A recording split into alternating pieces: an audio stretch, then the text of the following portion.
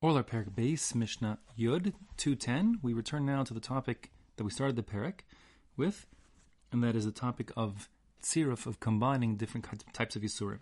So back in Aleph we had said that according to the Tanna Kama, who's actually Rabbi Meir, if you have two different Yisurim, they will combine. We had the examples over there of Kilai HaKerem and Orlah, and we said they are combining to meet the requisite shear, both in Mim B'mino and Mim B'She'en Amino. And Rabbi Shimon said, no, they don't combine. So here the Mishnah really repeats that point and adds one new one, small one. It says, Tavlin, if you have spices, Shnaim or Shlosha Shemos, Mimin Echad, you have two or three different names, meaning two different types of Isser, or three different types of Isser, one particular species. So the Bartanur gives an example of pepper. Pepper grows on a tree, like peppercorns, black pepper, and therefore, for argument's sake, if you have pepper spicing your soup, if there's not enough pepper, and the pepper is made of three different components. Some pepper is Orlah, from an Orlah tree. Pepper grows on like a tree, a vine. And some of it is in a Sheira, it was worshipped. The tree was worshipped. And some of it is Truma. So each of the three different pepper components, according to Tanna Kama, combine. And even if there's not enough Truma pepper or Orlah pepper or Sheira pepper by themselves to spice the soup so you could taste it, but if all three do combine to make their taste known, then they are mitzaref, they do combine to make the requisite amount and make the whole soup forbidden. That is the sheet of the Tanna Kama like we had back in Mishnah Aleph.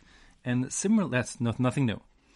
In addition, the Mishnah now adds on, mishlosha, even if you have one Isser, let's say Orlah, but from three different types of food. So for argument's sake, I don't know, you have apples, oranges, and pears, or in the case of, if it's tavlin, if it's spices, so then you have three different types of spices. You have pepper, and you have three different types of spices that all have Isra. So then again, asur umitzarfim, says the Tanna Kama, Meir, they do combine, since they're both serving, or all three are serving the same function to spice up the soup, let's say. So they combine forces, and they all add up together, and if in combination you can taste them, and they spice the soup, so then the mixture is forbidden.